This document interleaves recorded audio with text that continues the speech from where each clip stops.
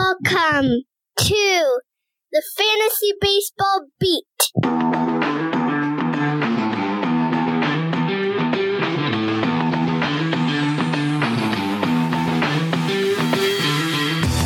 Welcome to the Fantasy Baseball Beat, part of the Triple Play Fantasy Network. Thank you so much for joining us.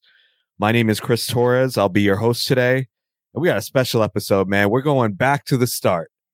We have Carlos Marcano back with us, one of the co-founders of the Fantasy Baseball Beat. He started this podcast with us. He made the logo. He was with us from day one. So super excited to have Carlos back with us. But first, let me introduce my co-host, Mike Carter. Mike, I know you just came back. You had a tough loss with Jack's Little League team. So how you feeling and just how are you doing overall? You know what? It's been an interesting week already. It's Wednesday as we sit here and record. I do want to say, just as if on cue, Carlos's main White Sox guy, Oscar Colas, just hit a bomb. So all is right in the world. Things are gelling. Carlos has figured out a way to make sure that the Sox are worse than his beloved A's. It's definitely and the A's happening. won today too, and the Yankees are winning. So look at that. The stars have aligned. Well, the Yankees will figure out a way to blow it. Who's up? Clay Holmes. He's about ready to blow another one, ain't he? No, the mojo has changed, bro. I'm all in, baby. We're going into the playoffs. Oh boy, yeah. Misery loves companion. I'm gonna have to send a message to Ingrid and tell her that you're buying crack again. Sorry, Ingrid. He's out on my secret. He's out on the streets buying crack for $3 a bag. He's back on the rocks. Jason Dominguez 3 for 4 with his first Yankee Stadium home run. Let's go. Yeah, let's go. So, as if we need another reason for you to be more irritating than you already are, you know? Oh my God, here we go. As soon as that guy called up, I'm like, show while the Yankees have been good. All right, so just wait. It's going to be the most insufferable fan base in all of sports. I'm good, guys. We did lose. We lost to probably the best team in the league tonight, and we had played California rules there at the end, so those things happen. The boys were disappointed. It wasn't for lack of effort. They play with their heart, man. I love it. They're a passionate group, and we'll get back out there on Saturday. Have another nice day coming on Saturday, playing some ball, and it'll be a good time. So no, life is good. Busy day today. Pearl Jam last night. I'm too old to be out at midnight on a Tuesday, I decided, but it was well worth it. I'll talk about that a little bit later on in the show. Yeah, man, you're living, baby. I mean, you're doing it all. So good for you, man. But let's bring in Carlos because I'm excited to hear how he's been doing and what he's up to. So, Carlos, man, welcome back. It's so good to have you. What's going on? Oh, man, just as happy as I can be to be here today, man. When you guys, sent the message and I said, "Oh yes, for sure, man. I need this. I need this." I'm not gonna lie, I missed it a lot. I wish things were a little easier for me in terms of schedules and things like that, and because I would love to be back. But I mean, I'm extremely happy of the way you guys have been, moving things around with the pod. There's one episode better than the other, and I think people it's noticing and people like it. I've been asked about, hey, why aren't you back? And it's a cool show and things like that. So that makes me so proud, man. So proud, and I know it's gonna your guys are gonna keep rocking. So I mean, just like the cheerleader on the sides, saying, "Oh, those are my guys," and things like that. So I'm really happy to be around again. Yeah, well, thank you, man. Yeah, I mean, you were a big part of us getting this started, getting this off the ground. So we miss you, and we're so happy to have you back. But I want to talk to you about what you're up to in terms of content right now. I know that you're still at Baseball Prospectus, so just if you could tell everybody what you got going on and what type of stuff you're putting out there right now. So yes, basically content related. It's mostly BP, baseball Baseball Prospectus. I keep with my weekly specs column there, and I also do a biweekly. We call it a fantasy freestyle column, where I pick a topic fantasy related and just go with it. And I mean, I'm really happy there. It's been a great platform in terms of exposure and things like that, and there is so much knowledge. It's incredible, all the stuff that those guys do behind the scenes, all the in terms of statistics and analysis and things like that. They're really data driven stuff that it's pretty cool. But also they have a good amount of writers that go on like more opinion and things like that, things subjective part of the game. Things they did Stephen Goldman did a wonderful piece on the Wander Franco stuff and things like that are beyond the performance on the field. That it's been really cool. I've really enjoyed it, and I'm pretty happy about it. Awesome, man. Well, yeah, I know they take on. It's not just exclusive to stats and analytics and what's going on in the field. They also take on like other outside issues, social issues. So that's kind of what makes Baseball Prospectus unique. So great website. You're doing great work over there. You mentioned the specs column that you're doing. So for anybody who may not be familiar with that, if you could just explain what that is, and also want to know like what's been some of the more interesting findings that you've had writing that column and looking at the model here. Sure. Specs is this index that I created like a couple of years ago, when I was still writing for Pitcher List.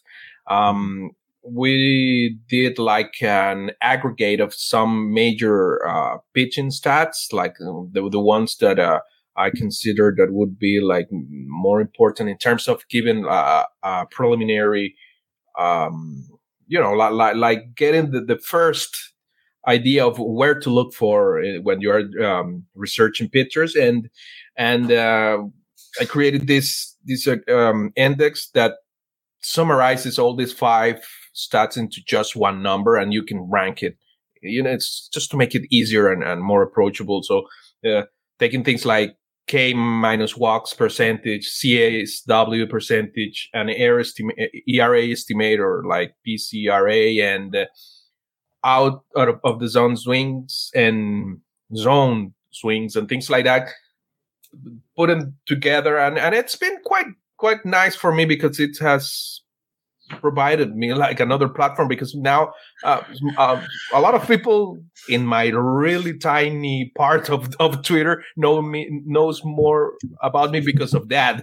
And it's funny, I've been keeping a spreadsheet for these past 2 years, trying to update it twice a week or once at least, and it's been nice because I have received messages, people that have found it useful. So that's really cool when anyone sends you messages, hey, this helped me to do this or that, and I have enjoyed it. And now what I've been trying to do is I'm putting together a website where people can actually get it by themselves in real time and in different periods of time. That's something that's like my main project, but it's been taking me like a year because I do it in my spare, limited, and almost non-existent free time. So, but I hope to launch it for the off season and for the next draft season. So it's been fun. It's been fun. Well, it's brilliant stuff that you're doing, and I don't understand any of it. I'm just here for the comic relief, but the one thing I would comment on so far, I mean, your writing is incredible, and I know you always poo-poo yourself and say, "Oh, I don't do this or I don't do that well enough," or whatever. Your writing is really clear. Even a dummy like me is capable of understanding when you write. So that's always a really good thing, for sure. Carlos, one of the things that you talked about was in August was an article that you published called "Punt to the Finish Line." Yeah. Can you kind of summarize that article for our listeners here and tell us a little bit about how you're applying that strategy to the final weeks of the season?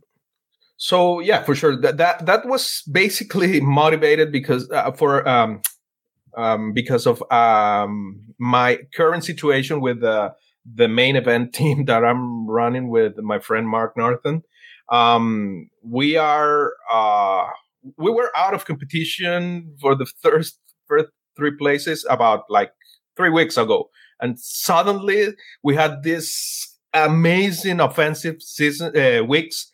It were a couple of last week we broke the home run record for the year in a week with 34 homers in a week, and the RBI record for a week 74 RBIs. It was crazy. Wow. Yeah, it was really who amazing. did you? All right, whoa. Who did you have? Who did this? So it's great to have Kyle Schwarber when he's hot. Yes. We also have Ronald Acuna for sure. We have He's not bad. Oh, yeah, it's a good kid. Ozuna, JP Crawford, who's been red hot. Jordan Walker, Bryce Harper. It in terms of offensive, it's a pretty stacked team. We managed to have a. It's been pitching our problem the most of the year, and that's why that was the thing that led to the thought of punting saves for the rest of the season. We only have Camilo Doval because we had Will Smith, but he's out of the closing gig. I think he's pretty much toast for the rest of the year, I believe so. Or maybe he will be back, but it's not like the definitive. I will let Mike tell us about that situation. But we decided, okay, we are not going on with the 7 starting pitchers, 2 closers, typical setup.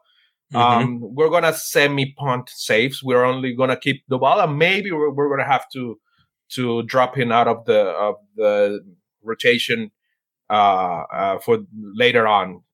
So the article was in that regard. When do we need to punt one statistic to try to gain on a couple of others? And in this case, we're aiming to move places in wins and this case, which are possibly where we can get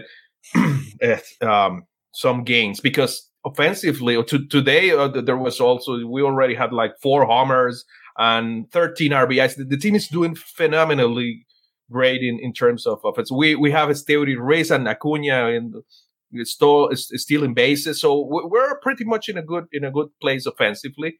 And now we are just like 6 points out of the first place when we were like 20 in a couple 3 weeks ago or something like that. It's been really, really crazy, and I think we're gonna keep this punting safe strategy.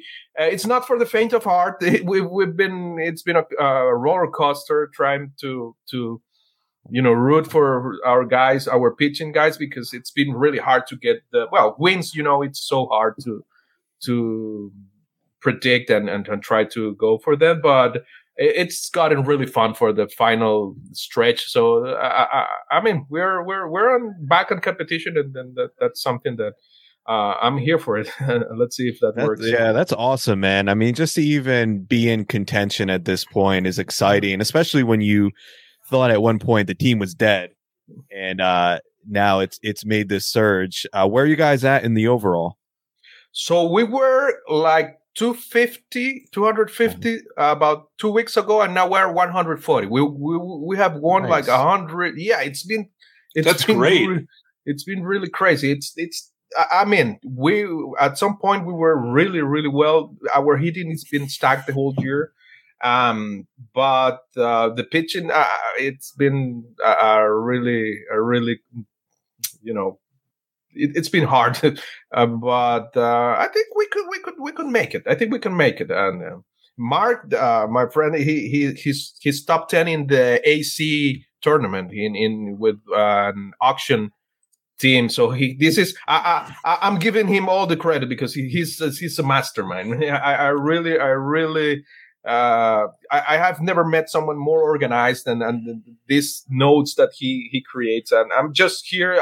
I'm mostly like Mike says, like the moral support most of the time. So but man, it's been really fun. Sell yourself short, bro. I mean, you know what you're doing, and I know you played last year, and we talked before the season started about kind of what you learned playing in the main event last year. So you're obviously applying some of those lessons, and it's paying off. So that's awesome to hear. You are beating me. You're ahead of me in the overall. That's not that surprising, I'm actually. Yeah, well, it's just I'm so jealous that you have Acuna, because I've talked enough on the show about me taking Turner over Acuna at the 101. So that hurt. I've still managed to. I mean, let's be honest. Turner has been hot lately. He's been great lately, so I can't, I can't complain too much at this point. But he's his numbers are getting back to where you would expect them to be. Yeah. We're right now. My team is like around 200, so fighting for third place. That's about the best that I'm going to be able to do. The two teams in first and second are like top 50 overall. So I'm not catching them, but would just like to break even this year and get my entry fee back. So we'll live for another fight, man. Exactly. So that's what I'm fighting for right now. But real quickly, I know you're co-managing that team. I mean, what has, for anybody out there, because honestly, I want to look into finding a co-manager for my main event next year. It's just like, to me, it seems like, no, put your hand down. What was I going to say? But yeah, I'm curious, like, what is that like for you? And like, any word of advice for anybody who is interested in maybe taking the dive into the main event and doing that with someone else?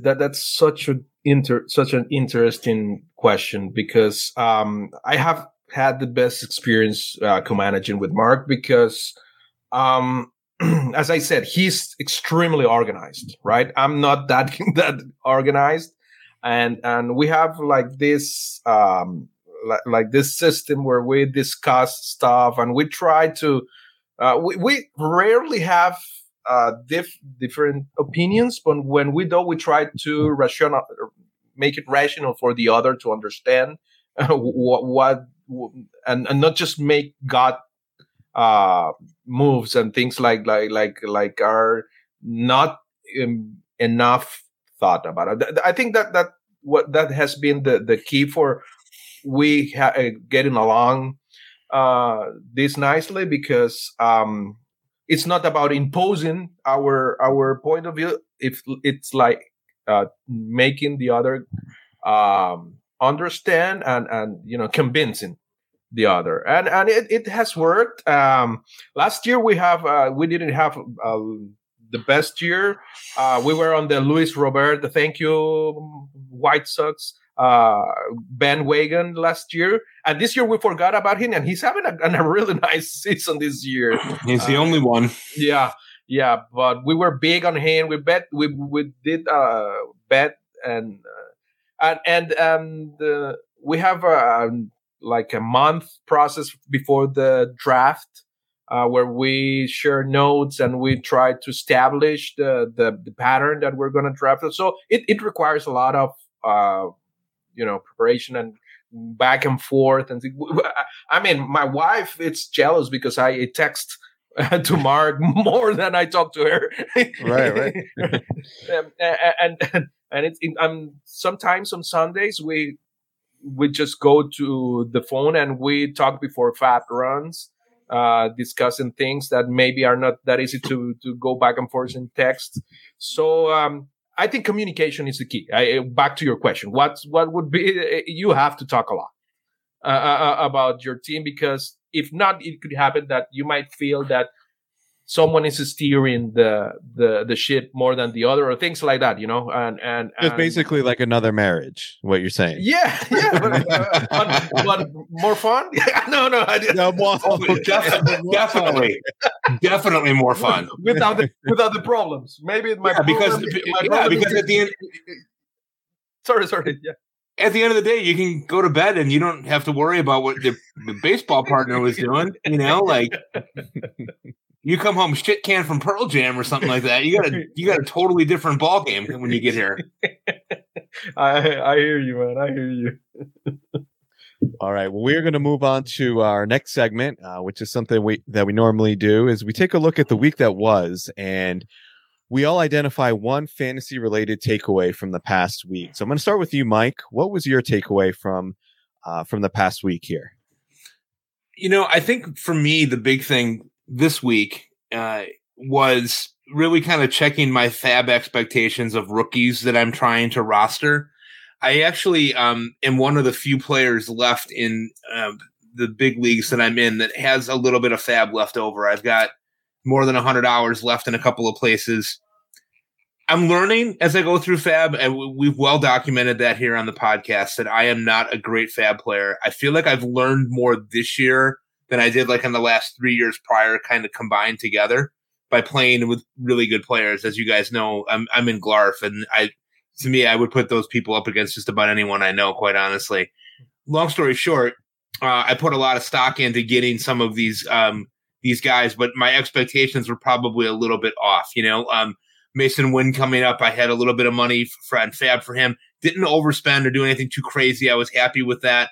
I've learned to kind of get away from, you guys have said this, and I know other people that I play with have said this too. You got to get your guys, and if you overspend, I would have like existential crisis for days if I bid like $37 on somebody and no one else bid on them. I'm like, my God, like gnashing my teeth, like pulling out what's left of my hair, just kind of going over that and ruminating. I've really learned to let that go this year. But one of the things that I've really kind of thought about doing is like, look, I'm not going to bid $995 on Ellie De La Cruz. Even if I had it, I wasn't going to do that. Like some people do that, and that's their method. I wanted to have a little bit for each week to kind of go through.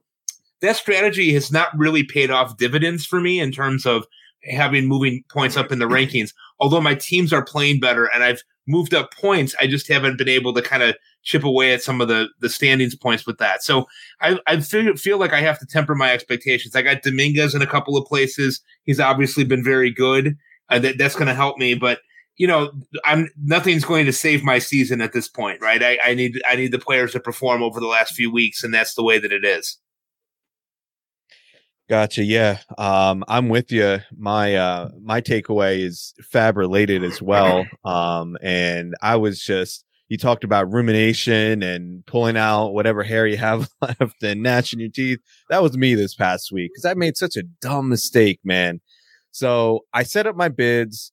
I think I dropped like Will You Abreu because I saw, first of all, man, how shitty was that? Dude goes and has a kid. He was playing, and then he has a kid, and then he comes back and like he's sitting on the bench. So I'm like, all right, I got to go drop this guy now. Anyway, drop him, set up my bids, and I put in $1 bid on Ronnie Mauricio, and I put him like at the top of one of my claim lists, thinking, no way I'm going to get Ronnie Mauricio for $1. All right. So I'm like, I don't even have to worry about it, but I'm going to do it just as like, hey, you never know. Well, right. You never know. I ended up getting Ronnie Mauricio in fab for $1 last week. Jeez. Wow. Here's the problem. I needed another outfielder. I didn't need a second base or shortstop. That spot should have been because I only had, I think my sixth outfielder was DJ Stewart. Ooh. And him and my fifth outfielder only played 2 games in the Monday through Thursday slot. So I left myself short there. So the point is that when you're putting in these bids, make sure that you have enough at each position, because I've done that before and I've said, I'm never going to do that again. I'm just going to be like that's such a basic thing. Yeah. Here I am. I did it again. So that was my experience this week with fab. Carlos, tell us what was one takeaway that you had this past week? And this is not only for the past week, but it's been like for the past month. You cannot have enough pitching, man. You cannot. You can't. You just can't. It's incredible. And it's since the start of the season. It all started with Robbie Ray pitching just like 2 innings for us, and going, missing in action, and we've had so many one after the other situations with our pitching. And and we still, and this is something we find out today. Thanks again, because Mark did some numbers, and one of the problems we're back or behind in case is because of volume, and we don't have enough innings pitch. That's what we're trying to recover now, and it's part of that part, injuries part, because some of the guys have never go beyond the fourth inning, things like that. But you need options.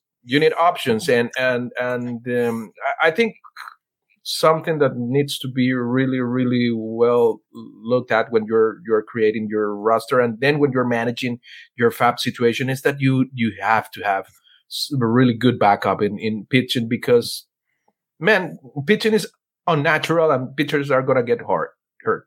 So, and that's going to happen, or they're going to underperform, or things like that. The rotation and the amount of pitchers that the churn of pitchers it's incredible. So I think that's a big learn once again, because this is not the first time that happens to you. But as you said, sometimes you keep repeating some mistakes.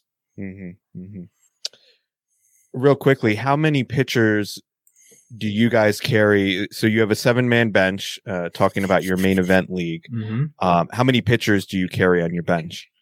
So right now we have 8 pitchers starting, because we are running with just one closer, right, Doval, and we have 4 more pitchers in the bench. Mike, do you have a similar? Is that the kind of what you're targeting to have 4 pitchers on your bench, or? Yeah, it depends on it depends on the league, but usually I like to have more pitching. I feel like hitting's easier to acquire for me on FAB than pitching. So I did kind of overdraft pitching this year a little bit in terms of wanting to have volume, and I generally have 4 guys on my bench. How about you? I usually have 3. Because in NFBC with the half weeks for hitters, I do find that it's valuable to have some more hitters on there that gives you more options to play matchups. So that's the only reason I tend to gravitate towards that. And that's why I try to make sure that my pitching, like I go heavier pitching early to make sure that's a strength of my team. Doesn't always work out. But that's generally my strategy. It's not like set in stone. It depends on where my team is at. But yeah, that's how I go about it.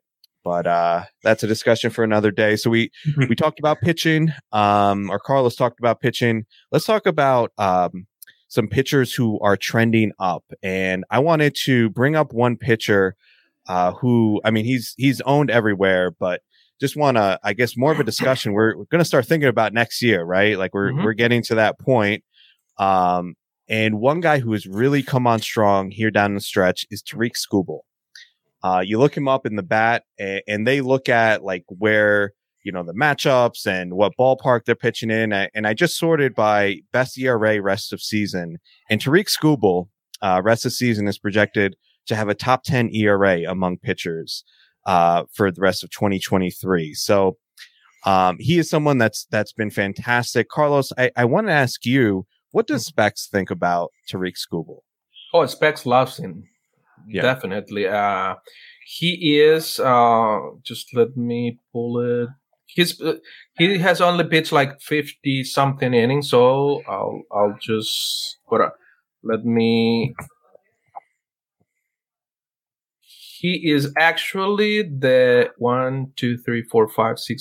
the 8th pitcher by Specs, the 8th better pitcher by Specs. If I filter for 50 or more innings pitch this year, he has a solid 81, almost 82 out of 100, which is great. I particularly consider solid to elite beyond 80, so he's great, and it doesn't surprise me because last year it was the same. Specs really liked him. Unfortunately, he was hurt, but for most of the part of the year, and he's also been hurt this year. But I think that thinking about next year, he should be on your short list of pitchers. The problem with him is that he has turned into an injury-prone injury-prone pitchers, supposedly. And there's one thing: any pitcher is injury-prone. That's something that I've learned the hard way. Any pitcher, it's so hard to predict injuries in pitchers that I don't think. Of course, there are some with things that you can see that poor Matt Manning has these freaks injuries. He left the game today, all injured again. Great. Chris Sale has the worst health situations sometimes, but I think going back to Skubal, he will have. He should be in everyone's short list for next year. I'm with you there. Yeah, no, he has been awesome. It's going to be interesting to see where he ends up in drafts next season. I want to transition to hitters, and Mike, I want to talk about one of your guys. I know you're going to love this. Don't do this. Don't do it. A hitter that is trending up. Oh no! You know how I like to sort by the last 14 days and look who. Oh yeah, I know where quality of contact. I know where you're going. You know. And the man that came up as near the top of the list with a 56% hard hit rate over his last 40 plate appearances, 16% barrel rate, 71% contact rate, which is okay. All right. I'm talking about Yoan Moncada. Yoan Moncada. Mike, you telling me there's a chance? You know what? There's a special place in hell for you. You have your own. Torres is going to have his own 10th layer of hell. They haven't even written about it yet. You're going. I'll see you there. I'll probably be there before you are. But you're getting your own special layer. No, it's typical, isn't it? I mean, Moncada gets hot when the season's over. The season, nothing counts anymore. All of a sudden, he's swinging a great bat. The one thing about him I'll say about this is that this year he was playing through a lot of injury, and he had this really unspecified weird back injury that was impacting a lot of different things. And he took a lot of criticism here in Chicago for that, including from me. But he is swinging a hot bat right now. They're letting him play. He's got a primo spot in the lineup right now. He's been batting fourth or fifth almost every day in the last 10 days or so. The thing about it is, again, with this guy, I'm not falling into it. I'm not going for it. But this is a guy with a high pedigree. Remember when the White Sox acquired him in the Chris Sale trade, they thought they were getting the number one prospect in baseball. Obviously, that hasn't happened. But the pedigree is there. The talent is there. Could he put it together? He's only 27. Yes. Is that going to be for another team next year? That would be my guess. I don't know that the White Sox are going to continue on with this folly of, play 100, first 100 games you play 30 and then you're too hurt to play the other times. And then all of a sudden when you're, 30 games below 500, he's hitting a ton, I don't know. But the talent is there. I mean, he is really hitting the living crap out of the ball right now. There's no doubt about it. Yeah, I'm going to be using that excuse forever. He's only 37 years old. I mean, he still has time. Remember, he was the number one prospect in baseball. I know. How can we doubt this guy? But you got to remember, though, too. 27 is still a young guy, and for a hitter, that's where a lot of guys start to come into their prime. That's prime time. Yeah, it is. I mean, he's been up long enough though that I feel like he kind of we'd know by now, right? We would see more of an extended stretch of. Better performance than we've seen so far. But I just think for the rest of this year, he's 26% rostered in CBS. Mm-hmm. I think he's a pickup. I think, look at his schedule coming up. He's got 3 against Detroit coming up this weekend. Then a 7-game week next week. He's got KC and 4 home against Minnesota. Then they go at Washington, at Boston, home against Arizona, home against San Diego to close out the year. So a nice schedule there. Like you said, he's hitting the crap out of the ball. Is it somebody that I'm going to be buying into next year? Probably not, because I'm just, who knows where he ends up. I've been down this road too many times, but as a short-term pickup, especially Mike, you said he's hitting the middle of the lineup. Yeah. I think he's worth a gamble. Mm-hmm. That's my pick for this week. Carlos, who are you looking at as a hitter for this week? So he might not be that generally available, but I think people should pay attention to what Brian Hayes is doing lately, and this is something maybe more for next year also. The guy is hitting the ball really, really nicely. He, for the past 30 days, I know if you guys are familiar with dynamic hard hit rate, it's kind of hard hit, but with the twist, because it depends on the launch angle that you bat the ball. And he is almost 20% there, and that's hard to do. Really, really hard to do. I mean, that's similar to what Mookie Betts does. So if you want to compare it for the past 30 days, and his contact rate is off the roof. He's almost 83 or something contact rate, which is nice. And that's a nice combo I've been looking at recently. Hitters with good contact rate and a good dynamic hard hit rate, because usually the hitters that have a good dynamic hard hit rate, they strike out a lot, because they are these power raters. I mean, Joey Gallo was the king in DHH for every time, but we know what he can't do, which is hit the ball, right?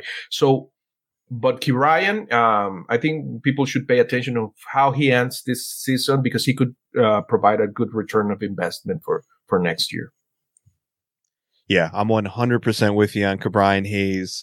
I think he's one of those guys that I think people, when they stop paying attention as the season gets closer to ending, like, he is someone that's going to go a little bit overlooked last year, because the first couple months were just so blah, and then he got injured. And, but I think he's someone who I think is putting it together. And I like what you said about the dynamic hard hit rate. He's in kind of elite territory there between his contact rate and hard hit rate. Yeah. So definitely, I love that call out of Brian Hayes.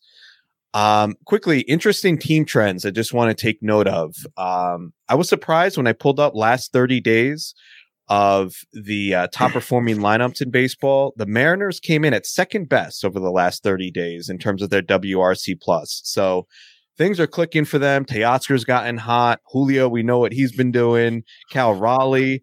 JP Crawford, man. Of course, JP Crawford. I saw something interesting. I think it was Kyle Boddy who had a clip of JP Crawford on Twitter, how he went to Driveline, and they really worked with him on improving his bat speed. They felt that all he needed was a tweak there, because his swing decisions were so good that if he just got a little bit more bat speed, he could really take another step forward. And he has. I mean, that work is absolutely paid off. He's been great, man.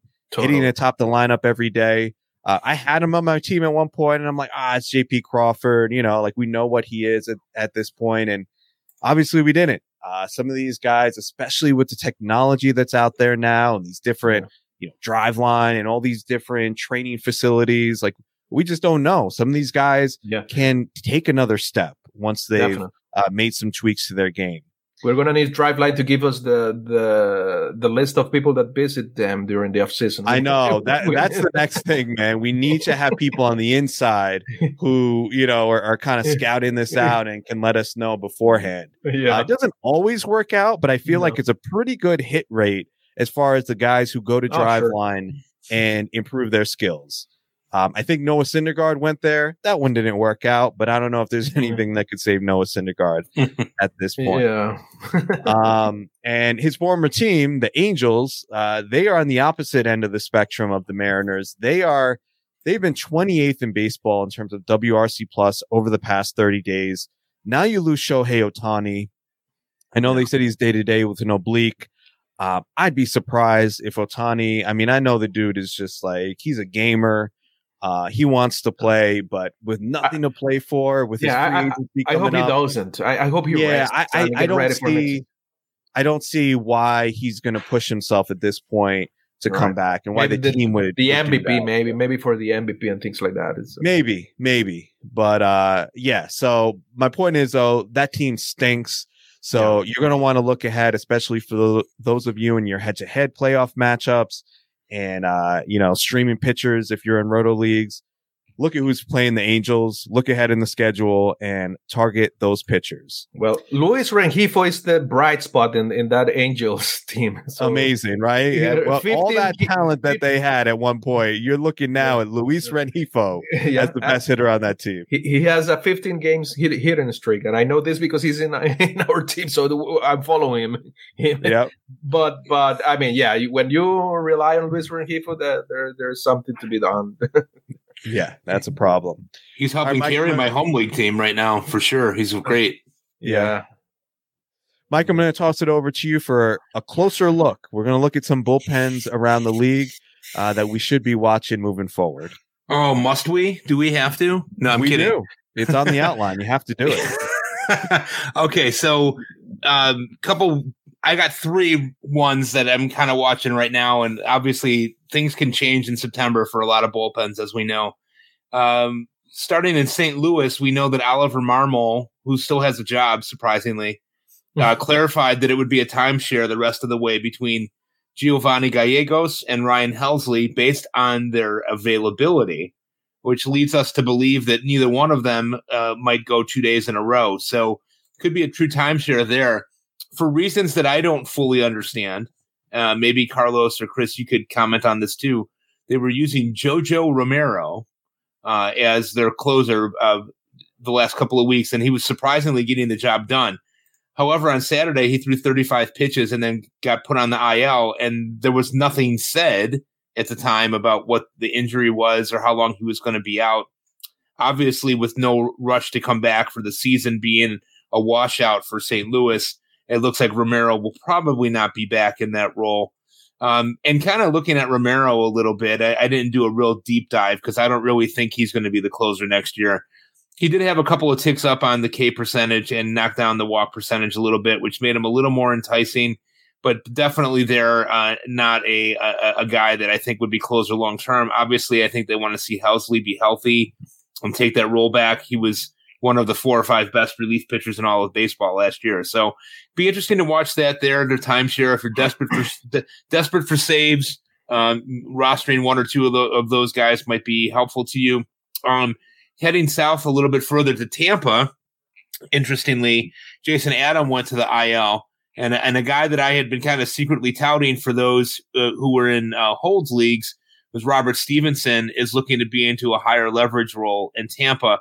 If you're in a league that values holds, he's a guy that I've recommended to several people who've reached out to me privately on X or whatever it's called now, Twitter, to find out some of these guys that might be getting some holds.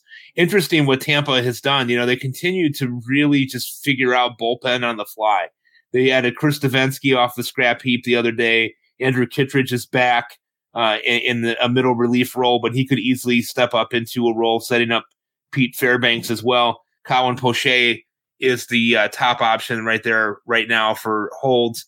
And then the other one, and this is just for in case you're absolutely, completely, totally, utterly desperate. Tyler Kinley, yikes, has gotten 2 saves this week in Colorado. Justin Lawrence, who has been masquerading as their closer, had a hold this week and also a loss in a game that was a save situation. If you're really looking for saves, Kinley might be an interesting guy for you to be able to get some saves, but as my good friend Michael Simeone would put it, these might be painful saves. So be really careful as to what you're doing. I'm not totally convinced that Lawrence is out of that job there. They really don't have a lot of other options. I mean, they could look at Matt Cook. They could look at Jake Bird, who's had a pretty good season for them too. Neither one of those guys are big strikeout arms. Kinley's a little bit more of a strikeout arm than Lawrence, but they're kind of in a weird spot there. And Daniel Bard just hit the IL. So bullpens are always wonky. I do also want to point out one last thing too before we move on, that Shintaro Fujinami was able to earn a save last night for Baltimore. And another guy in the situation that they're in there with not really knowing what's going on with Bautista, but no news in this case is probably bad news. And Cano moving up to the closer role. There's a wide open role there in a setup role for Danny Colombe and also Shintaro Fujinami, who has an absolute cannon for an arm. I'm actually rooting for him really hard. I hope he does great. Yeah. I'd love to see him strike out some Yankees in the playoffs. Oh wait, sorry.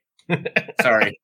We're going, baby. We're going to the playoffs. Clay Holmes, as you were speaking, you were talking shit about Clay Holmes at the beginning, and look at that. He just closed the game while you were talking. Yo, we're back. The Yankees are going to the playoffs, bro. Don't you love Yankees fans, Mike? Torres. There's a saying in Chicago. I don't know if they have it in New York, and I don't know if they have it down where you're at either, Carlos. But what they say here, the old folks say, the sun shines on every dog's ass once in a while. Yeah. You ever heard that one before? I have. Yeah. That's where you're at, bro. I'll take it, bro. Shine on my ass all day. Hey, you know what? The White Sox lost on a walk-off balk yesterday. So no. I got nothing to add. The Mets earlier this year. Yeah. Oh man, at least your teams are going to stay in their places, man. Oh. I'm watching right now, bro, on my phone. White Sox are up 5-4, top of the ninth. We might get a clean sweep. The A's won. The Yankees won. We just need the White Sox to close it out, and they will screw it up somehow. Good luck. Oh my goodness. Let's move on. Let's move on to our recommendations. So this is the part of the show where we identify one fantasy related podcast, article, or piece of content that we found helpful or interesting over the past week. So Carlos, let me start with you. What is something that you want to plug here? So I would love to recommend a piece by one of my colleagues at Baseball Perspectives. It's Rob Maines, and he did with the Pete Palmer, the guy that wrote the Hidden Game of Baseball with John Thorne. One of the godfathers of all the saber movement. And they wrote a series, a 2-part series regarding clutch. And it's called Leverage, History, and Value. I found it fascinating because it's like all the struggles that we've had to try to measure, if that could be the word used, to measure clutch and to try to establish leverage in baseball. And it's been fascinating. And I would highly recommend to anyone that wants to go to the basics of what it's been done in that regard, and there's a lot to be done yet, because it's really, really hard to even try to do anything around clutch. There's even people that doesn't believe in clutch. There are others that do it. It's a really cool topic, and I highly recommend to anyone reading about it. Sounds like awesome stuff. Mike, what about you? What are you recommending this week? I talked about this guy with you before offline, and it's a guy that works at Fantrax with me, and his name is Mick Cialella. And he's awesome. Yeah, he does his MLB rankings and does the betting content, and I find that to be fascinating. And he's really helped me make just a little extra spending money, over the course of the year. He's at the Mick 23 on Twitter. Great stuff, easy to follow, makes sense. I just think he does a great job. I just wanted to give him a shout out here.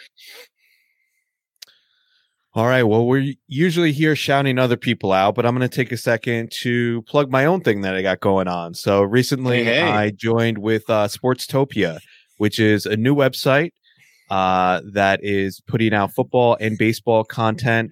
A lot of it is focused around Daryl Snyder at Fantasy Sports Logic has developed an optimizer. That's a really cool tool. And at Sportstopia, we're using that optimizer to handicap DFS. And we're having football, baseball shows. So as of right now, I'm doing a Tuesday morning DFS show. Tuesdays at 9:30. You could find it on YouTube. I will be putting the link in my on my Twitter feed at Torres Takes. So watch out for that. Would love any support. It's a new website. There's some great talent going over there. Sarah Sanchez just joined them. Nice. Chris Crawford, Drew Silva. So we're putting a good team together, and we're having some fun with it. So go check us out. That's awesome. But that moves us to our last segment. And I know for us and a lot of the people who listen, this may be the best segment that we do, and it's our mental health minute. So we're going to talk about something that we're doing right now to maintain our physical and or mental wellness. So, Mike, I'm going to start with you. You talked about your Pearl Jam experience yesterday. So I think that's the direction you're going to be going for this week. Yeah, so I don't know how much it has to do with my mental health at the moment, but I'm going to share something real quickly with the crew here and with anybody who's listening. I love live music.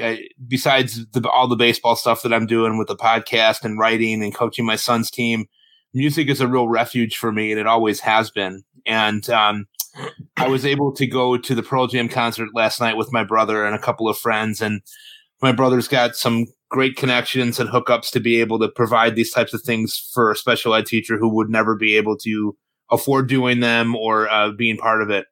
I last saw Pearl Jam about 30 years ago. And 30 years ago, I was 20. I was a wild man. I know that might be hard to believe. I had kind of a devil may care attitude about a lot of different things. And last night in watching them perform live and Eddie Vedder, who is from the Chicago area, just north of town here in a place called Evanston, was showing pictures and slides of things and being home and showing the fans here, Pearl Jam's huge in Chicago because he's from here, and they have a group of fans that follow them around everywhere. It's this really cool thing. But he was really relatable and he was really humble and was talking about going and visiting the place where he grew up. And there being a Hispanic family that was living there now who were looking at him with distrusting eyes. And then they realized one of the guys came up to him and said, "Hey, aren't you Eddie Vedder? I'd heard rumors that you lived here," and whatever. They took pictures. They had beers together and all this other stuff. So what does that have to do with mental health? Well, nothing exactly. But here's what I took from it. The person that I was 30 years ago is still in me. It's still the same person that I was when I was 20 is still in here with the other people, the old person that has replaced that young person. But what I thought about last night when I got home, guys, was, here's Eddie Vedder, who's 58, still has passion, still has energy, out there yelling his guts out for 3 hours, right? And really putting on a great show. It was one of the best shows I've seen, and I've seen hundreds of shows. And I thought about that, like, for me, like, what does that mean for me? And I'm like, we always have the chance to be able to add to our wisdom by just putting ourselves out there, staying passionate about the things that we're passionate about, but also then learning how to control like some of our urges and learn to kind of sit with sometimes uncomfortable feelings. I was sitting there last night listening to songs that brought me back to a time when I was in college, when I was a really different person. But like I said, that person is still here. And I was really grateful and blessed, I felt last night, thinking, here I am at 50, definitely playing the back nine of life, right? And I've had all these opportunities in my life where I probably shouldn't have been able to push through something, or quite honestly, a couple of times where I should not have survived things that happened that I did to myself. And I'm still here. And I thought about that in relation to my work today. It was a really bad day at work today, a lot of crazy stuff going on that I don't really want to talk about at this point, and it's over and done with. But that show got me through because you know what? Music and the different things like that, it can restore the soul. The soul wants to reach out to things that are around it that support it and give it beauty and give it its luster back, right? And I needed that lifeline last night. I needed that show of just a great music show and hearing songs that brought me back to being in college.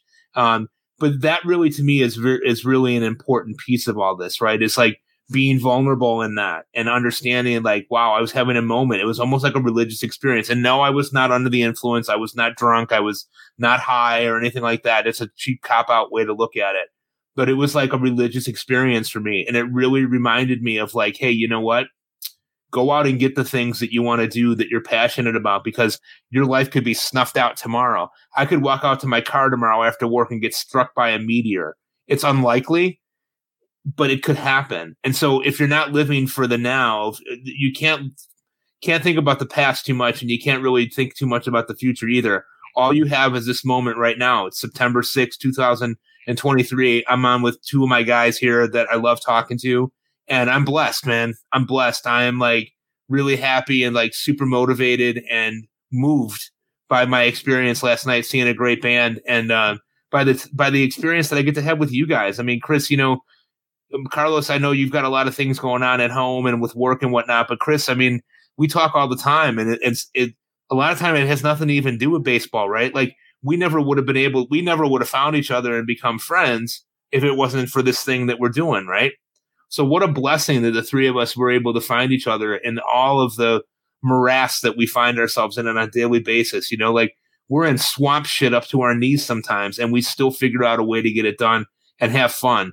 And I'm so grateful to both of you for being part of this venture of the podcast, and being looped in with this stuff. So many things have happened for me positive in the last year because of my association with you guys. And I'm grateful to you guys. I'm grateful for your friendship, and I'm grateful for the men that you guys are, because you're both outstanding people. As much shit as I give both of you, you're both amazing guys. And so I know I went on and rambled there, but like it was really important to me to get that off my chest. Like, go and be vulnerable, enjoy life, man, because you never know when it could just be all go to hell in a handbasket, Oh man, so much wisdom there, man. Thank you for sharing that, and thank you for the kind words. Right back at you, bro.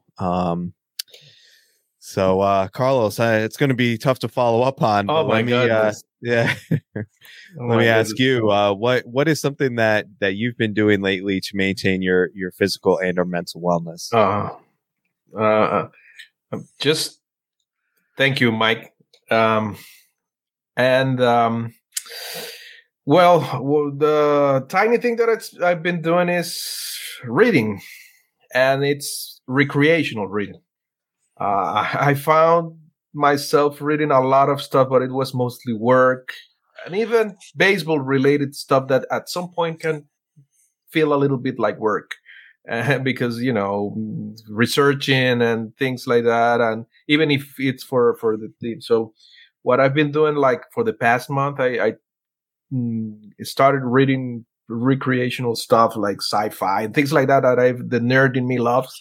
So and I have read like 6 books in a month, just one after the other, but because I want to, because I've been enjoying them, and I found pleasure on reading them. It's not like a chore or anything like that. And I think that's helped me to have a better, I've been like happier while I've been doing this, and I think that's something that sometimes we forget, because we have to do a lot of it, especially those of us who work with it. I teach, so I have to read a lot of stuff every day and be up to date with a lot of things. And then sometimes it gets boring, man, trying just to be on top of everything, because you need to get the best out of you for the kids. So reading the nice, crazy things that I like to read, it's been fun, and it's been fine for myself. Mm-hmm. Awesome. Thanks for sharing, man. All right. So for me, I had something else that I was going to share, but I'll save that for next time, because Mike got me thinking about music, and man, I'm so with you. Like, just how powerful music can be. And you use the term like a religious experience. And sometimes I feel like that when I'm listening. There's one band that I really feel that for. It's actually a Chicago-based band. I think I've mentioned them to you before, Mike. Rise Against. Mm-hmm. Are you familiar with them? Yeah. Absolutely. I mean, that band literally, like, people may think I'm exaggerating, but I'm really not. Like, that band my life would be different if it wasn't for them and their music. I can't tell you how many days I've had that have been really, really difficult, and I'll just put them on and I'll blast the shit out of it. I mean, like, I'm surprised my speakers are still intact, to be honest with you. And I get on the road. Like, this is one of my coping skills, like taking a drive, putting the windows down, blasting music, and just letting that sound like inundate my soul. Like, that for me is so therapeutic and better than any like medication I could like that right there just resets me. And that band in particular has been, very instrumental in that. And there's been other ones as well, but so, and that I've done that recently a few times, like when things have gotten overwhelming, and I've just got like too much going on after I put the kids to bed. I just hop in the car and just take a quick drive and just put on put on some music and just really focus on that. So definitely I can relate to that. I've seen that band Rise Against like over 10 times in person, and I want to see them in Chicago because I've heard that because that's where they're from, and that's like the best show that they do. So one of these days when they're out there in Chicago, I'm coming to stay with you, Mike, and I'll take you, bro. Like you gotta come with me. Absolutely. I'm all in. I'm all in. I love live shows, man. Let's go. All right. Sounds good. Well, we're going to leave it there. Carlos, this was great. Thank you so much for coming on again. We've missed you. You could, if you want to tell everybody knows where they could find you, but I have to, that's part of the show, man. Tell our listeners where they could find you. Yeah. X or Twitter or whatever you guys are calling it these days, at CA Marcano. And I just wanted to, thank you guys because as Mike said, you guys are one of the best things that has happened to me because of baseball, and I'm really grateful and appreciate anytime I can share. You just talking, and it's beyond the game because it's a way to.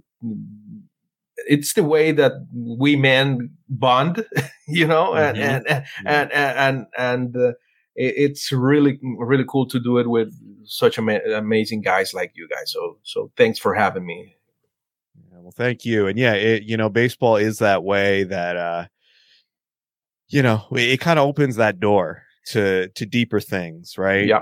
And baseball and sports in general can be so helpful in that regard.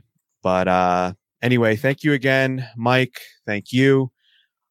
We are going to end there. Please, if you like the show, we'd love if you could give us a rating and review. It would really help us out. You can also follow us on Twitter at FantasyBbeat. You finally got it right. I'm sorry? You finally got it right. I finally got it right. Yeah. I prepared a little bit. But we are putting clips from the show on there. We're telling you about when new shows are dropping. So definitely give us a follow there. We would really appreciate it. And lastly, we would love if you listen to all the other great content that's being put out on the Triple Play Fantasy Network. We've got some awesome podcasts that are being put out several times per week. So we would appreciate a listen. But anyway, for Carlos Marcano, for Mike Carter, I'm Chris Torres. Thank you for listening to the Fantasy Baseball Beat.